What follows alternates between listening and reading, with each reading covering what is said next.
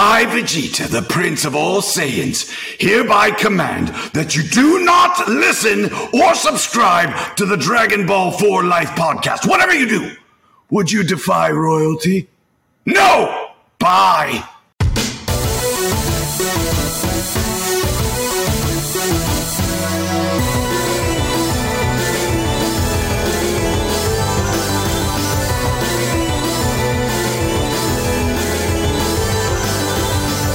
Anime, we have your attention, please, and welcome to another episode of Dragon Ball 4 Life, where you come for the content, but you stay for the culture. And it's Friday. You know what that means. We have another brave challenger that has decided to answer the Dragon Call. But before we introduce our very special guest, you know who we are, the Fusion Dance Dons, aka the Mong Gods. I am Rojita, the Prince of all Saiyans, Mr. Matthew Porter, aka Matty Ice, here with my counterpart, the Oob to my Majin Buu, my Den Day One, going from the lookout to the cookout, Mr. Troto Trav. Talk to the people, Trav. I mean, you know me. I stay chillin', and I love that women like Krillin. And we are back for another great Dragon Call interview. And now, Matt, look, as we grow older and wiser, you know, we learn more about the art of good communication. You know, maybe in the past, we might be more reactionary and one-sided, but as you hear more perspectives in life, it's important to hear both sides.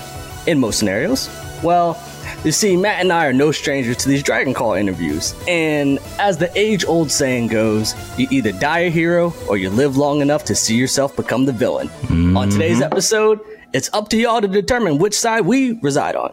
Welcoming voice acting veteran and author, one of many talents, Mr. John Swasey. Thank you for joining us today on this latest edition of Dragon Call. We're so happy to have you here. Trav, glad to be here. Thank you for having me. Absolutely. So, John, you have a storied career in the voice acting world.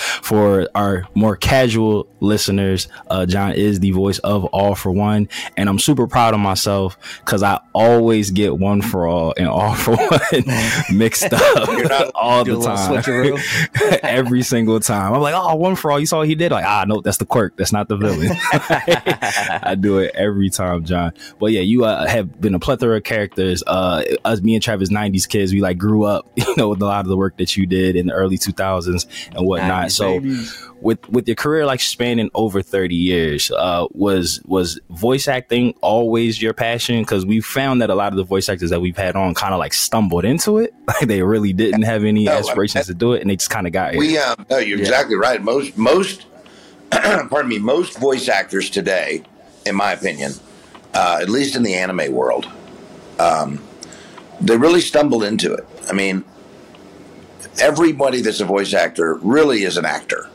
I mean, we're actors, but we just kind of found that, for what it, however it happened, all of our eggs ended up in the voiceover basket. I know for me, I started acting in 1987, and then in about 93, 94. I live in Houston, and I started to really get into doing commercials and videos and stuff like that, but doing the voice part. So I was doing all this industrial voiceover and commercial voiceover and stuff like that. And then in 97, and I was putting my eggs in that basket with purpose. I mean, I was marketing myself, and I was, knock on wood, I was doing great. And in 1997, somebody asked me, hey, you ought to do anime. And I was like, what's anime? And they're like, Japanese animation. I said, well, I don't speak Japanese, so I can't, I don't know what you want me to do. Right, sorry.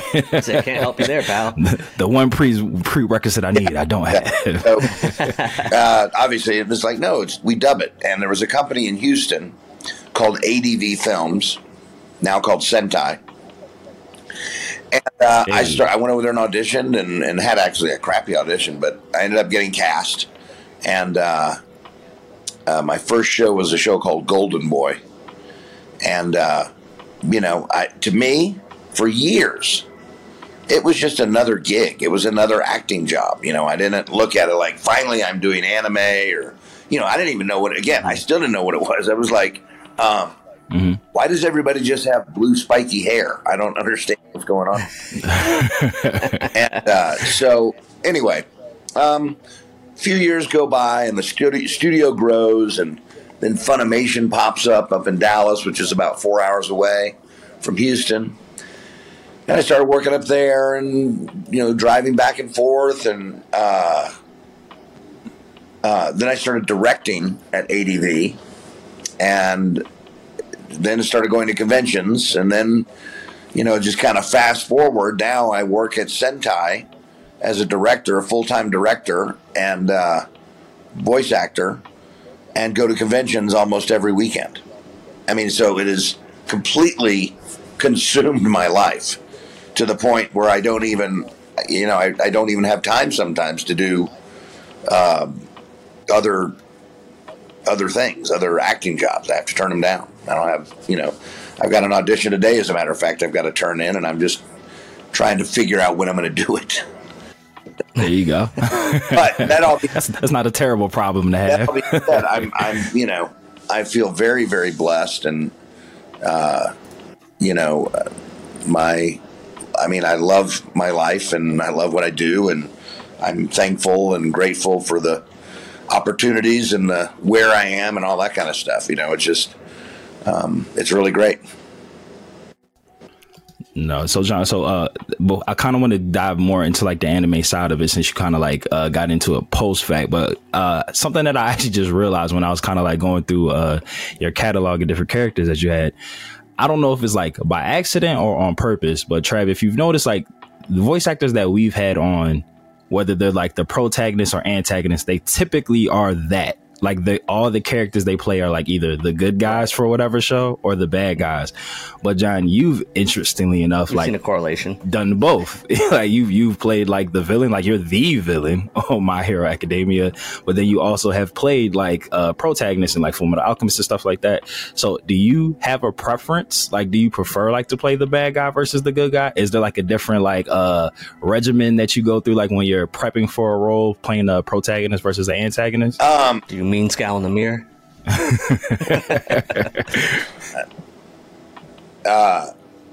Where'd you go? There you are. We can still hear you. Yeah. Well, first of all, I play.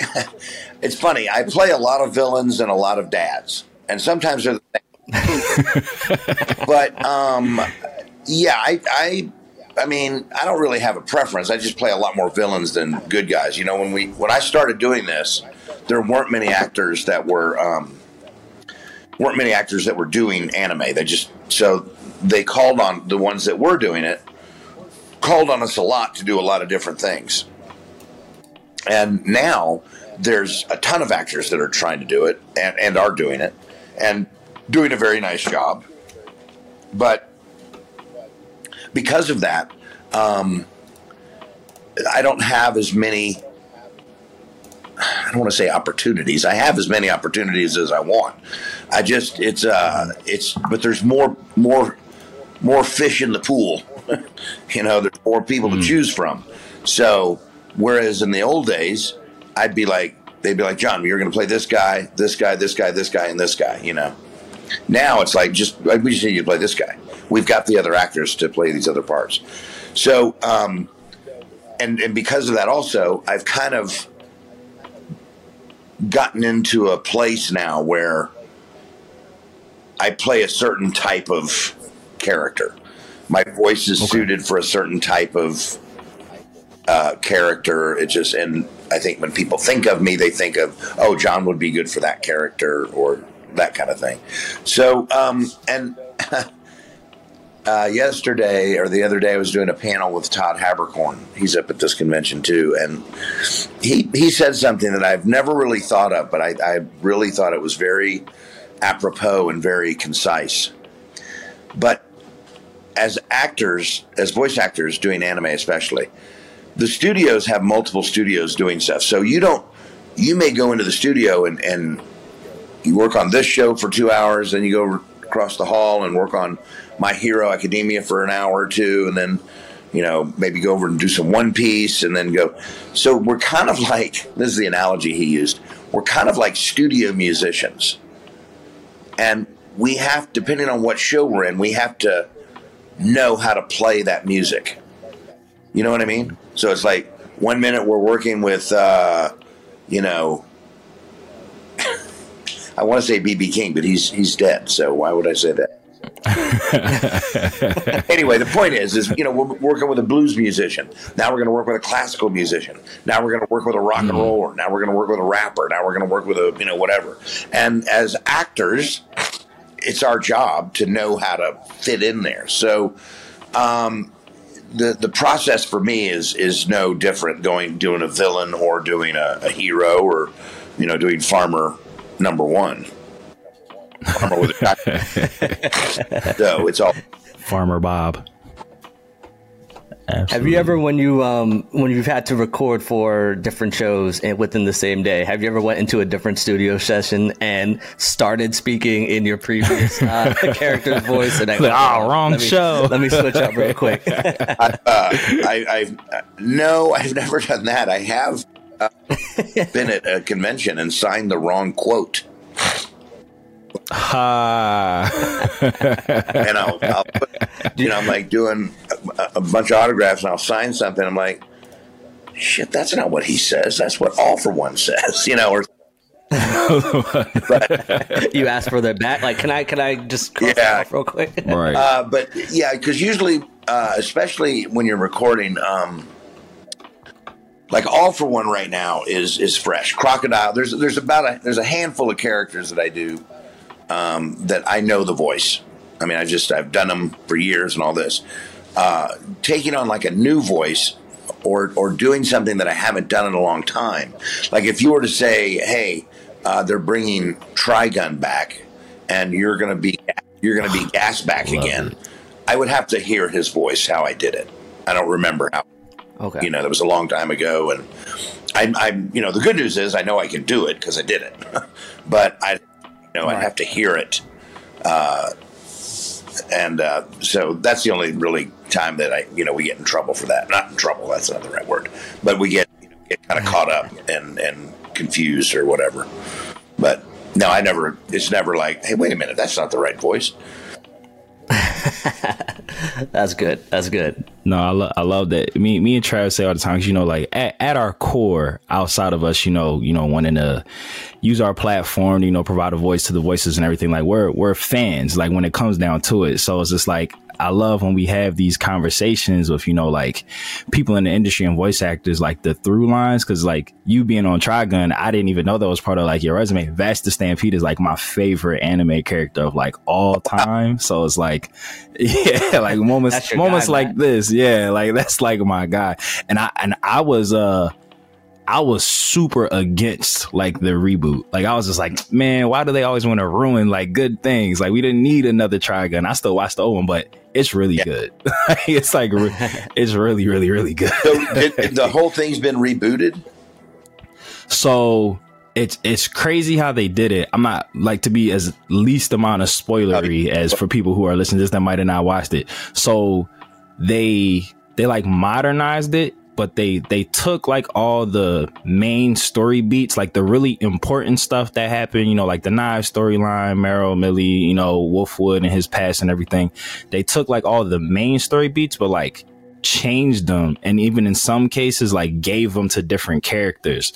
So it's like, it caught you off guard. But then like, if you remember the show, like, oh, I remember that storyline and it was somebody else. So it's like a whole different show. Like it's like a completely different show, but all the original English voice cast is still there. So it's like, you have like the nostalgia and everything. So it's like, it's gotcha. Really good. I was very pleased. Very pleased. And they go into like, Vash and Nas being plants more. Like they go deeper into that.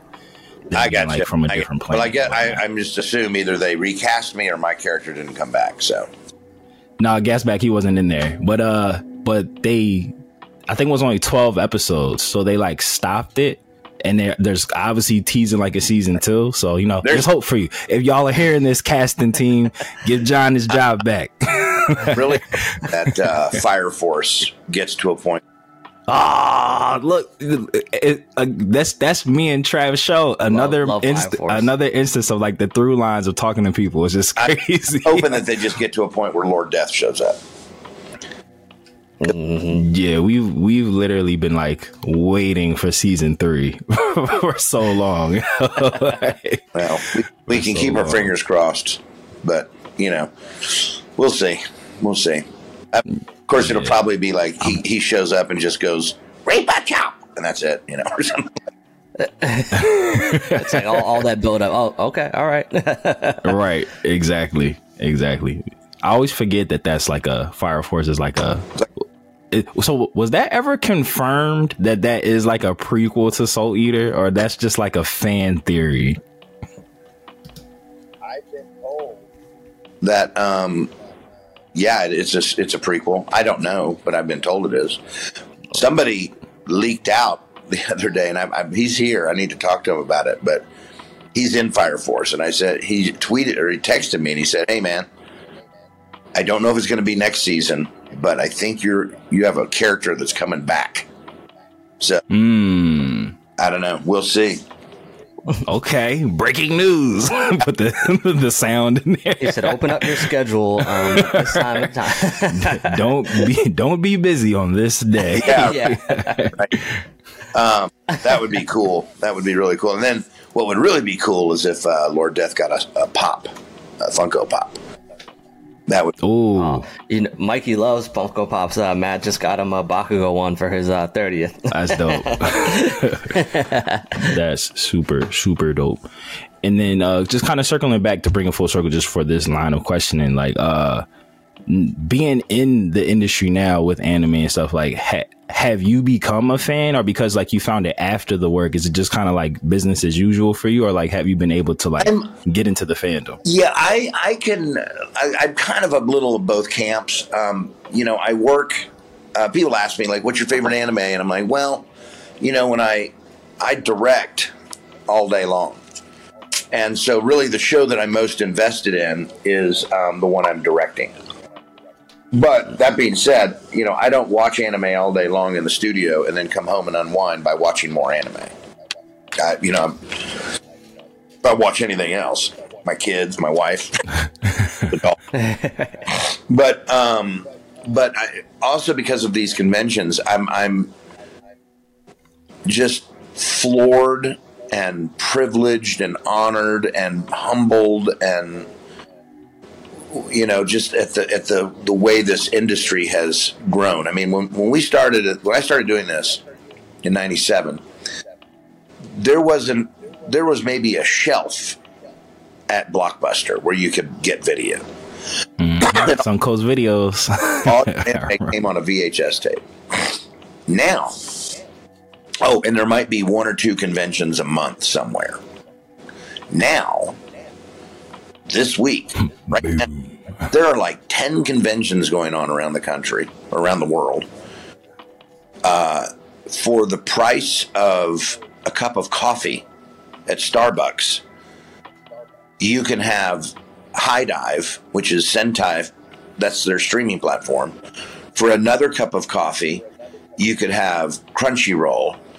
For another cup of coffee, you could have Netflix, and it's like literally if you just cut out one meal a month, you could have Netflix, Amazon, High Dive, and Crunchyroll, and have access to more anime than you could ever watch in 4 lifetimes.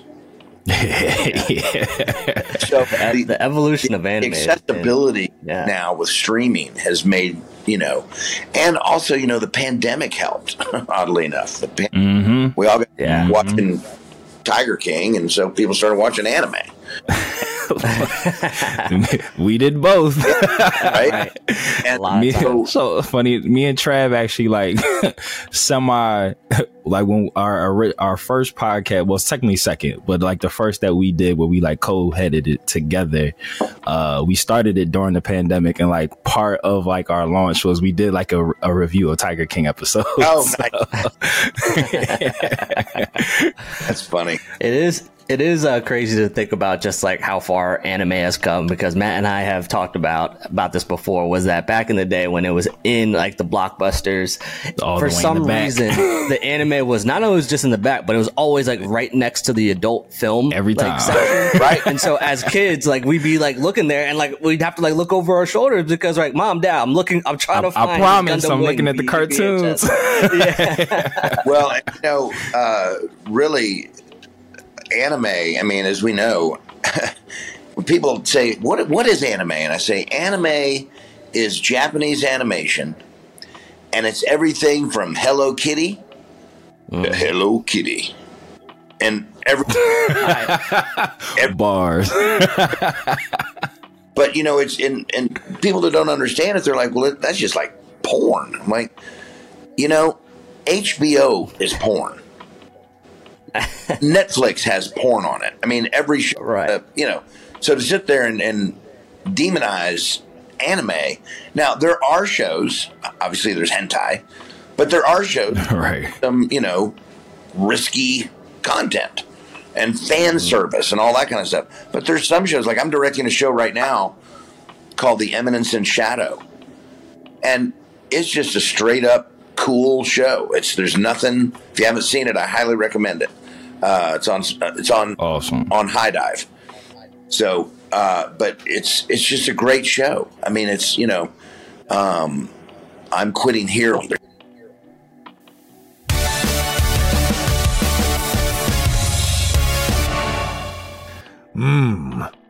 Mortals, listen up. It's your god of destruction, Beerus here. Subscribe and follow the Dragon Ball for Life podcast, or else you shall be erased from existence. Hakai.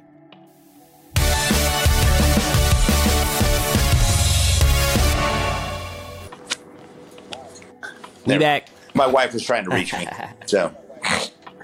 No, handle the important stuff. Yeah. We don't want to get you in trouble. Exactly. You go out of town and don't answer my phone calls? I know. I promise I'm working. All right. He's like, interview. I said, I'm doing an interview. Really? Is that what you're calling this? An interview? Look, it's like when rappers tell their girlfriends, "I'm in the studio." That's Trav. That's a perfect parallel to the anime section being next to the adult section. Like, no, I'm looking at the cartoons. Right. I promise. Nothing wrong going. Nothing bad. Remember, going Matt? on here. I learned the hard way about the vast just the variety of anime. When I first got into anime, I was like, Dragon Ball Z was my gateway, then watched Gundam Wing. So one time I was at home, and I had to be at least like just sixth grade, I believe. And I was on demand. There was the Anime Network, and I went to this. I just read the description. Mind you, I should have looked at the rating next to it, but I didn't. And it was like something about like gargoyles and vampire hunters or something like that. I'm like, oh, this sounds really cool. First scene was like supremely dark, like the darkest I've ever seen any sort of animation. I was like, is this what this is not like I don't know if I like anime anymore. So I learned quick that there's definitely levels to it. And the way the universe works, that would have been the time like your mom walked past your room like right on that scene, like, this is what you've been doing. Exactly. It's I mean, but again, you can watch, I mean, you turn on the TV and just watch regular American television, and you're going to see the same level of stuff. It's not like it's any worse. No. It went from as a kid, people being like, or once I got into high school, why are you still watching cartoons, to now people are texting me, yo, I need your latest anime recommendations. I'm like, I'm gonna get into it. It's just crazy how the conversation has shifted, and now how people just more openly want to watch it and talk. Well, I think too, it's our American consumption of it has grown significantly. A lot of people that watch it have gotten older. Now their kids watch it, I mean, I have people come up to my table all the time and say, I grew up watching you, and now my kid watches you, and blah, blah, blah. And, it's very humbling. It makes me feel old, but it's very humbling.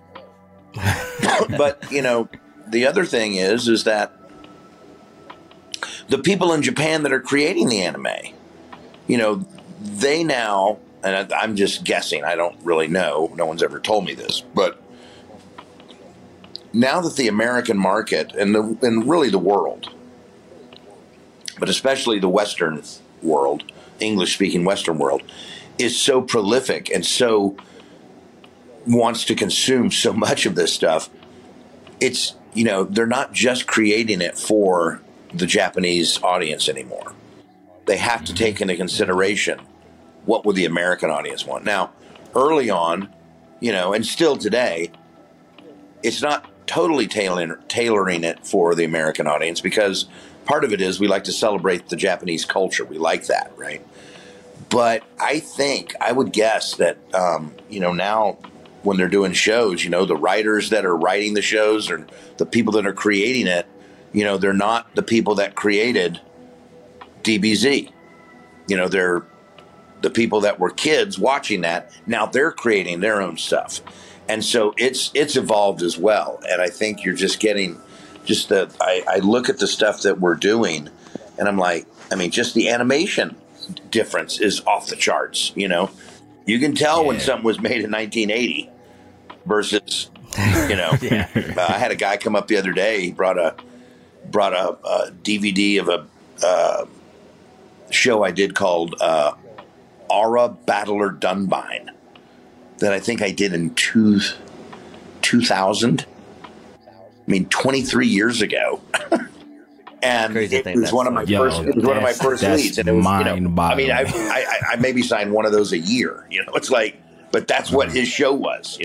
But now you look at stuff, and that just looks like old Robotech stuff. It's just so it's just amazing how the animation, the production value, the writing, the storylines, all that has just grown and really taken on new life, I think. Yeah, we gotta ask: have you seen an anime movie in the theaters in 4DX? Have what? Say that again. Have you seen an anime movie in the theaters in 4DX? I have not. What an experience! You should. You should. It's quite the journey. That was. I've only seen the only movie I've actually seen. I did a movie called The Boy and the Beast by Mamoru Hosoda, and he did Wolf Children and Summer Wars, and he's kind of like Miyazaki. He makes movies. Okay. And I went and saw that at the theater. It wasn't in 4D, all that, but it was pretty cool to see this thing blown up, to movie screen size. But yeah, that's another thing. These movies that they're doing, the DBZ movies or, whatever, and they're getting these little theatrical runs and they're killing at the box office, It's amazing. Absolutely. And on that topic, because I want to get into, you being all for one with how big My Hero is and whatnot. I kind of want to go over your recollection of getting that role. But just between, you had brought up Dragon Ball. If you go through your catalog, you've kind of been in almost every major anime franchise, of the big ones of the past 30 years. Are you just a big game hunter, or are you just kind of just stumble into these jobs and then they take off? Yeah. I really, when I started doing My Hero, I had no idea what it was. I was literally at the studio at Funimation working on another show, probably One Piece or something, and they said, "Hey, something small." But they want you to come in and read, again, go from this studio, now go over to this studio, and early on, All For One didn't have a whole lot to say. It was he'd get a report back, and I'd walk in the studio, and they go, "Okay, kind of here's what's going on," and we go, "Ready and record," and my All For One would go, "Excellent. Okay, thanks for coming in. That's all. That's all we got." And I was just well, who is this guy? Right. We got craft services. You want to hang out? That did not take 30 minutes. Okay, but thanks for bringing. And so a lot of times I don't know, and it's really fun for me because the fans do know, and especially if they read the manga and stuff like that. I'll get people coming up to me all the time going, "Hey, what's about to happen? I'm like, no, why don't you tell me? And they're like, oh, well, he's about to break out of prison, and he's gonna. And I don't read the manga. I like to be surprised, but I will say that for years I thought, there's no way that he's gonna just end by sitting in prison and dying. There's got to be something, right? There's got to be some epic showdown, final. He may die, but it can't be in prison. And sure enough, he breaks out and does this whole meld with Shigaraki, and they become one, and it's all part of his master plan. And so I'm really, really excited to see what happens in season 7. So I was gonna say, is that like a bittersweet moment for you, like when fans tell you like what's coming up, because it's like you're excited that you get to do it. It's like, now I gotta wait. Yeah, like, that's so far away. It really is. Yeah. It's kind of like, well, I want that to happen right now. I'm ready to go now. Said, I'm ready to go. I'm ready to rock. Can we just like record this? I know it's not going to come off for like 2 years. Let's just do this part now, though.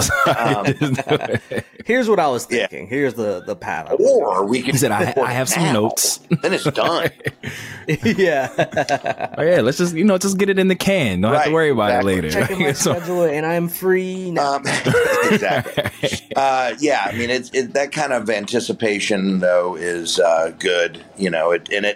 I remember in season 6 when we started recording it, I was like all geared up because I record in Houston. We have there's a studio in Houston that we can remote record with Funimation. So I go, instead of driving up to Dallas, I'll do this remote recording.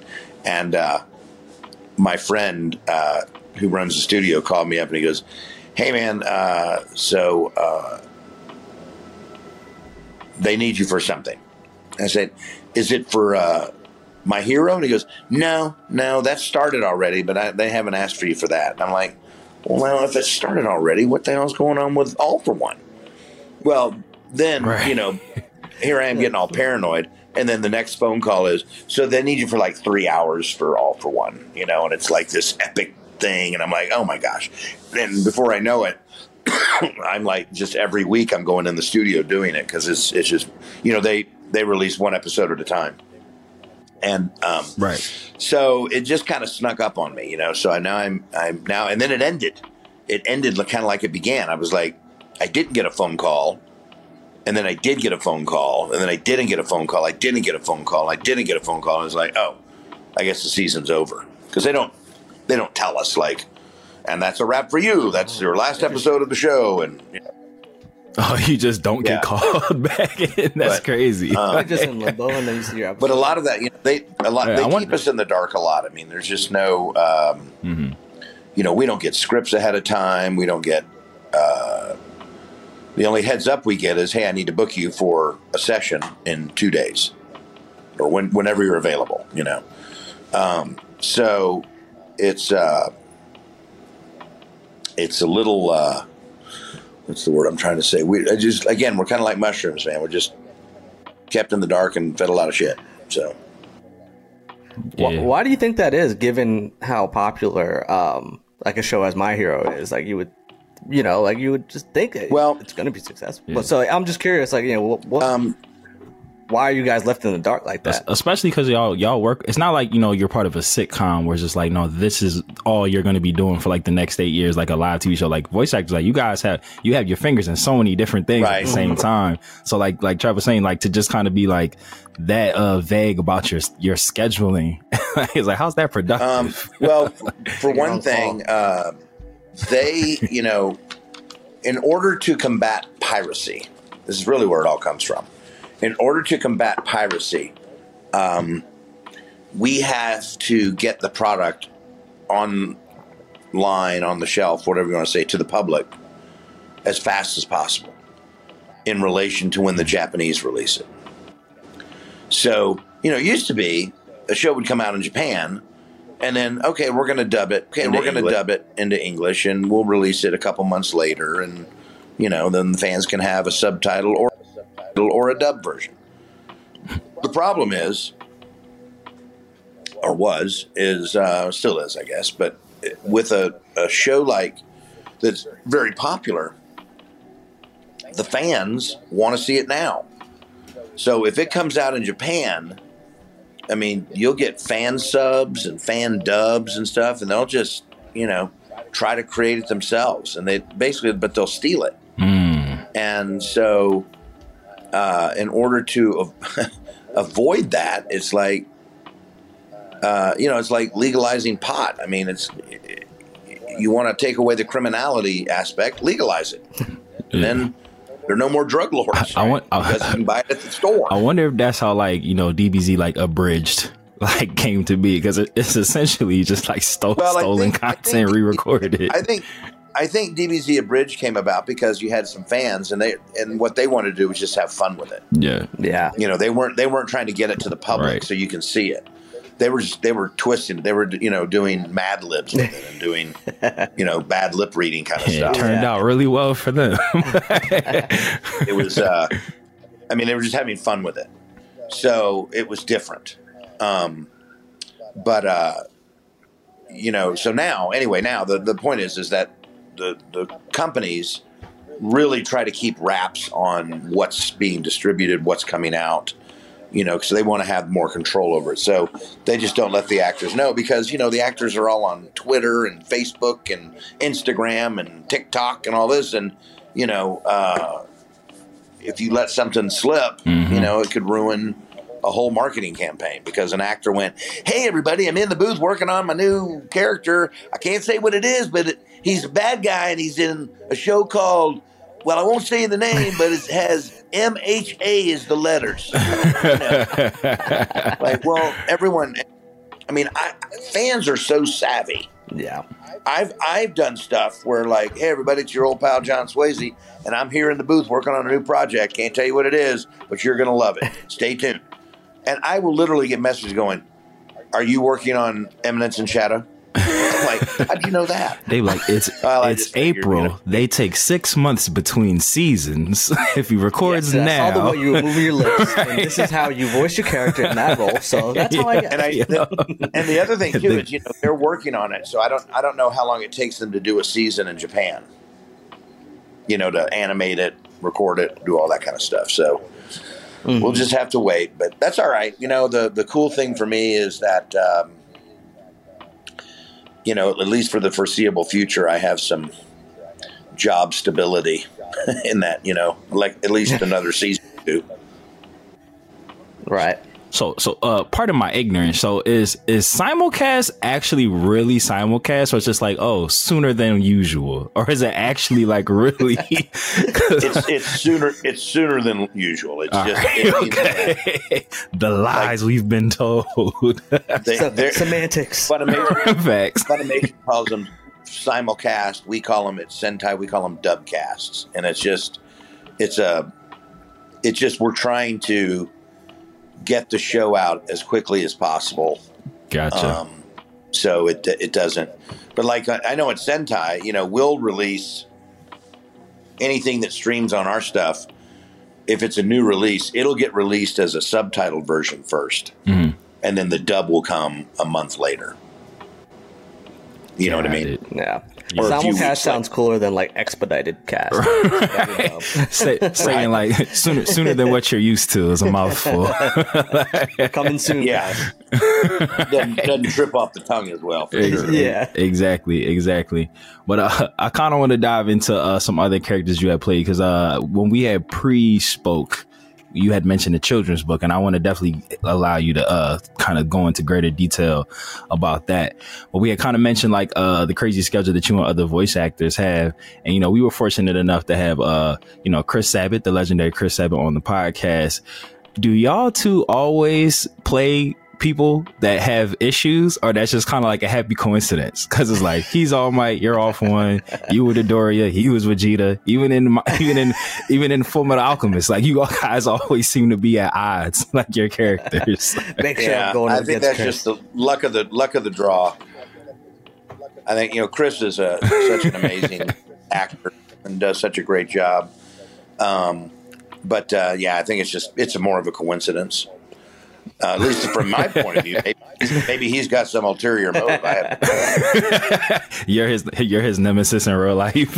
Yeah. he's a method actor. If I'm going to play that role, I want John Swasey to play the villain. Chris's method would be fine for me. I would love it if he said that. Right? Yeah, right. You're like, hey, I'll take that. Like, right? Like, that's for us. That's forever work right there.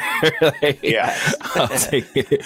But any time we're fortunate enough to have somebody who had anything to do with Full Metal Alchemist, we always have to ask the question: were you as emotionally devastated with the Night of the Chimera Cry episode, like with what happened with Nina? Were you as emotionally devastated as we, the fans, who had to witness that go down? And we still have PTSD about that to this day. we asked Brina herself when we had her on. Yeah, the voice actress who played we had her on, and she was like, she went into it, but it was like, that's such like an emotionally damaging thing, like to anime fans, like across the board. like just all those, like that Big Brother thing just gets us all. Yeah. I mean, that's, I've always thought that, Full Metal is like a gateway anime. It's such a good story. Mm-hmm. It's well acted. It's well written. It's well done. It's just well done. It's a great show, and when you watch it, it's like you're drawn into it. And for me, I was very touched by it, and it was a while ago, but it moved me pretty significantly. I felt, tearing up and welling up, and just, like, man, but you don't, and what's significant to me about it is you don't run into a lot of stuff like that. Mm-hmm. I mean, Gendo from Evangelion had that kind of effect. Mm-hmm. Actually, season 5 of My Hero, I had the same kind of experience where I was just it wore me out just experiencing the whole thing, whether I was acting or watching or whatever. So yeah, it definitely has an effect, but it's just really solid storytelling. It's not some stupid, because sometimes animes will have like a really cool storyline going, and then the last episode is just like, well, that was stupid. The payoff, ain't it? Yeah, that wasn't any good. Got a full arc, and you're like, My that's how Hero it ends. So the moral arc, Trav. That's what you're For Full Metal. The Goku Black arc. Oh my god! Such promise. Such promise. But it's crazy, John. Like you saying, like in the fields and stuff. You talking about season 5 of My Hero. Trav hasn't seen it yet, so I won't like go too super deep into it. But the episode, like the third to last episode of this past season, when Deku and Class 1A like had like their standoff, man, I was bawling like a baby. I don't think I've ever been like that touched by like an anime in my life. Like I was like, oh, I'm about to call my friends. I love you guys. Yo, like man, I was one. It was a really great episode, like you said. Like just like great storytelling can move you like that, but just like it hit me in all the feels. Like every emotional cord I had to be plucked. I was plucked. I was like, man. Yeah. This is crazy. The last time I had that was the end of the Chimera Ant arc in Hunter x Hunter with Meruem. The way that ended, I was like, this is the first time in a show I've actually like felt for the villain. Like, yeah, the villain needs love, man. Yeah. John said, yeah, support my guys. Support us. Yeah. But they're really only villains to the good guys. To the bad guys, they're just people. There you go. True. Thanos wasn't wrong. Right. He might have went about it. He raised some valid points. Right. He wasn't wrong. Eric and I had this conversation at a panel one time. Eric Vale, and these bad guys, they don't. I don't think they think of themselves as like dastardly and wicked and evil. It's like, I'm going to do this. I don't care what happens. I don't care who it affects, but this is what I want to do, and I'm going to do it. So that's the end of the story. I'm going to do it. Point blank, period. and it's funny you say that because like I've said this to you before, like off screen, like I was a super duper. I was a really big Case Closed fan. Like loved that show. Oh yeah, loved that show. I hated that they always gave like the murderer like a good reason to have murdered. Like just let some of these people be like psychotic deranged killers. Like it was always like a sympathetic villain at the end. like, oh, this guy murdered my sister. I was like, oh, well, damn. Now I'm sad you're going to jail for the rest of your life. But it's like every episode they had like a good reason as to why someone was killed. I was just like, man, like everybody just can't be justified in murder. But they gave it to him. But John, I know we don't have much more time with you, but I do want to give you a chance to like talk about your children's book because you do much more than just voice acting. And big part of this show is that we want to, shine the light for voice actors of your caliber to like let people know about other stuff that you got going on. So tell us about this book that you got cooking up. Well, thank you very much, Matt. I appreciate that. Absolutely. Yeah, a friend of mine, we collaborated and wrote a children's book, created it, and hired an artist named Blake Shepard, who's actually a voice actor in anime as well. And it's a story of a spider monkey named Zeke who swings through the jungle, and he keeps running into things and crashing into the ice cream man and the mayor's wife, and it turns out he needs glasses. And, so he's afraid, but he doesn't want to go to the eye doctor because he's afraid. But he ends up going to the eye doctor, and everything turns out fine. He gets his glasses. Now he can see great, and he goes swinging through the jungle. It's kind of they're for learning to read books. I mean, there's 5, 6, 7-year-olds or younger maybe, but it was beautifully illustrated by Blake Shepard. This is the first book, and we've written another one. We've just never done anything with it. And frankly, we really haven't done much with this one. You can go to a website called jungleberg.com and you can buy the book. There's an audio version as well. We'll put the link in the description. We'll throw it in there. It's jungleberg.com. BERG. Jungle, BURGH. BURGH. All right. Okay. Got it. But we really, the idea is that we were trying to create stories that kids, the storylines are things that kids have to deal with, and it's a big deal. But to an adult, you're just like, dude, just man up, just do it. You're making more out of this. But to the kid, it really is something. Right. And it's like the second book is about a squirrel who's afraid of heights. And it's not about overcoming your fear of man up or squirrel up or whatever. You nut up. Go climb that tree. Nut up or shut up. It's not about that. It's about, it's okay to have a fear of heights, but you're going to have to learn how to live with it and do a workaround.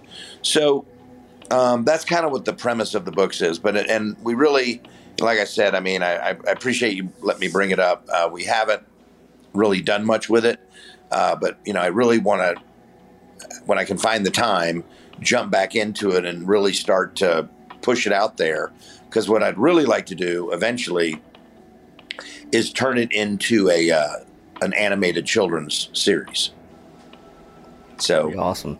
Let's go. But, that's a long way down the road, so I probably ought to get started on it. First, the hardest step's the first step. That's what they say. Yeah. So you got to come back on here for when it's back. Oh, 1,000%. Deal. 1,000%. Well, John, before we let you get out of here, we always do ask if there's any wisdom that you kind of have, I guess because I'm sure you're asked this question all the time. What would be your go-to advice, or maybe the best piece of advice that you were given for somebody that may want to pursue voice acting? Well, the answer is very simple, and that's become an actor. Learn the art, the skill of acting.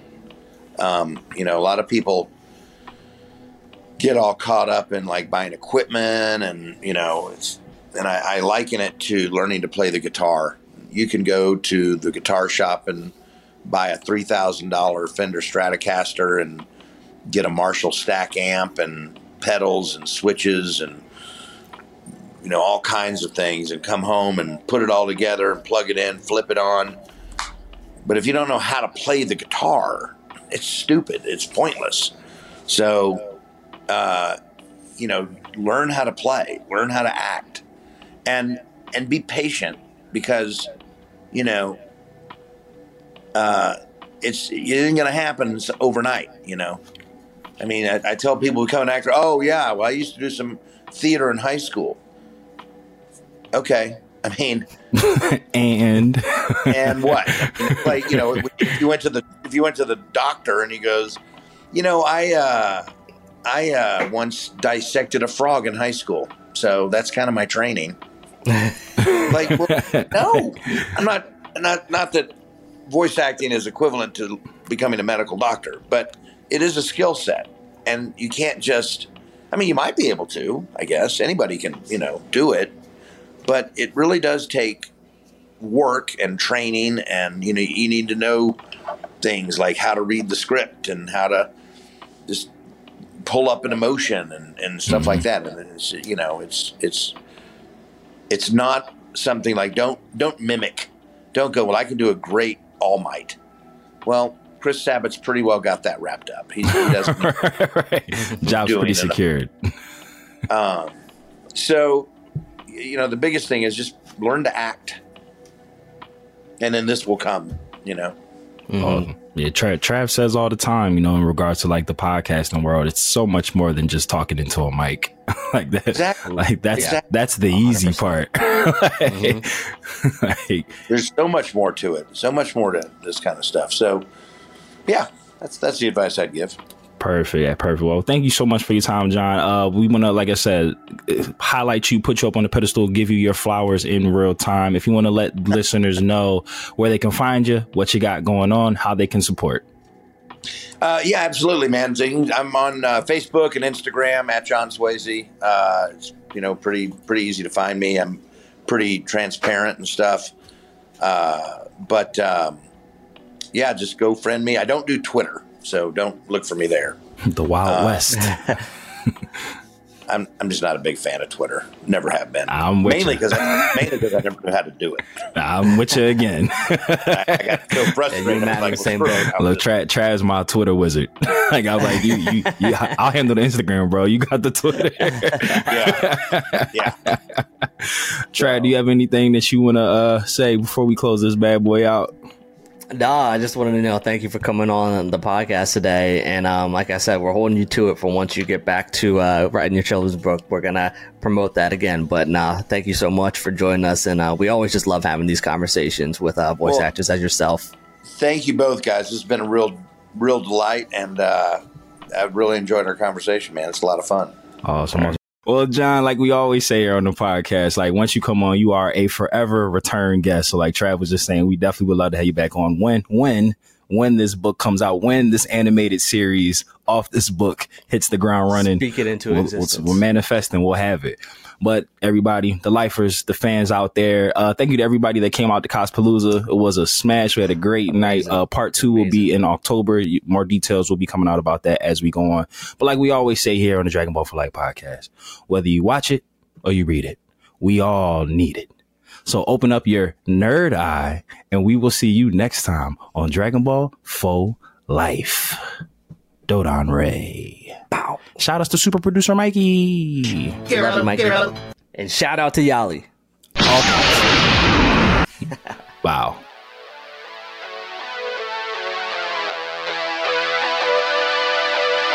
This is All for One. All is well, for I am here. And you've been listening to the Dragon Ball for Life podcast. Now, do it again.